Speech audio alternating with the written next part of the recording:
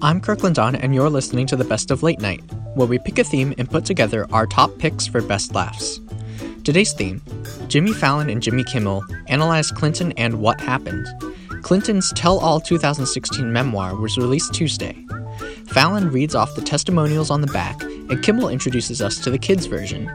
This and more in today's Punchlines. Well, here's what people are talking about. I guess Hillary Clinton's book, What Happened, came out today. And I heard that it's almost 500 pages long. Unfortunately, the only person with enough time to read it is Hillary Clinton. What? Yeah, that's They sold one copy. One person. Yeah. Hillary Clinton's new book came out today. It's called What Happened. It's not a joke. That's really what it's called. But see, this is why Hillary lost. A real president doesn't write books. They write tweets. According to the description of the book on Amazon, it's going to get worse than that, so settle in. Well, actually, I heard that Hillary will actually be signing books at a Costco in Connecticut. It's going to be awkward when someone gets to the front and goes, "Oh, I thought this was a line for cheese samples. I'm sorry. Can you sign a cheese sample?" They say this is her most personal memoir yet. Only Hillary Clinton would have to specify that her memoir is personal. It's a memoir. But this is interesting. If you pick up a copy of the book, you'll see that a lot of notable people wrote little blurbs in the back cover. I'll show you what I mean. For example, Vladimir Putin wrote, "Was like fairy tale Cinderella, but princess fails and pumpkin becomes president." Oh. Wow. Next, Barack Obama wrote, "I'd say I gotta hand it to you, but the last time I tried to hand you something, you lost it to Donald Trump." Yeah. And finally, President Trump wrote, "I loved it, especially the end. Really did not see that coming. Enjoy." Why would you put those blurbs on the book? I don't know.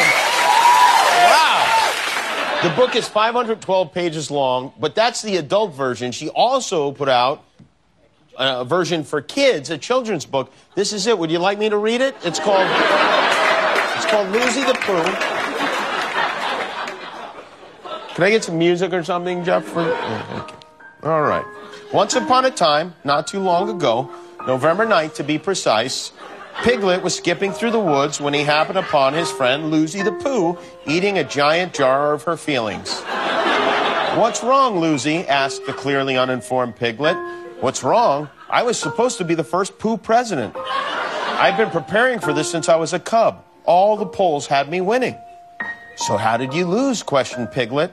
"Well, I was better prepared in the debates. I had years of foreign policy experience as Secretary of State, and I won the popular vote in a landslide." "Well, I'm lost," said Piglet. "That sounds great."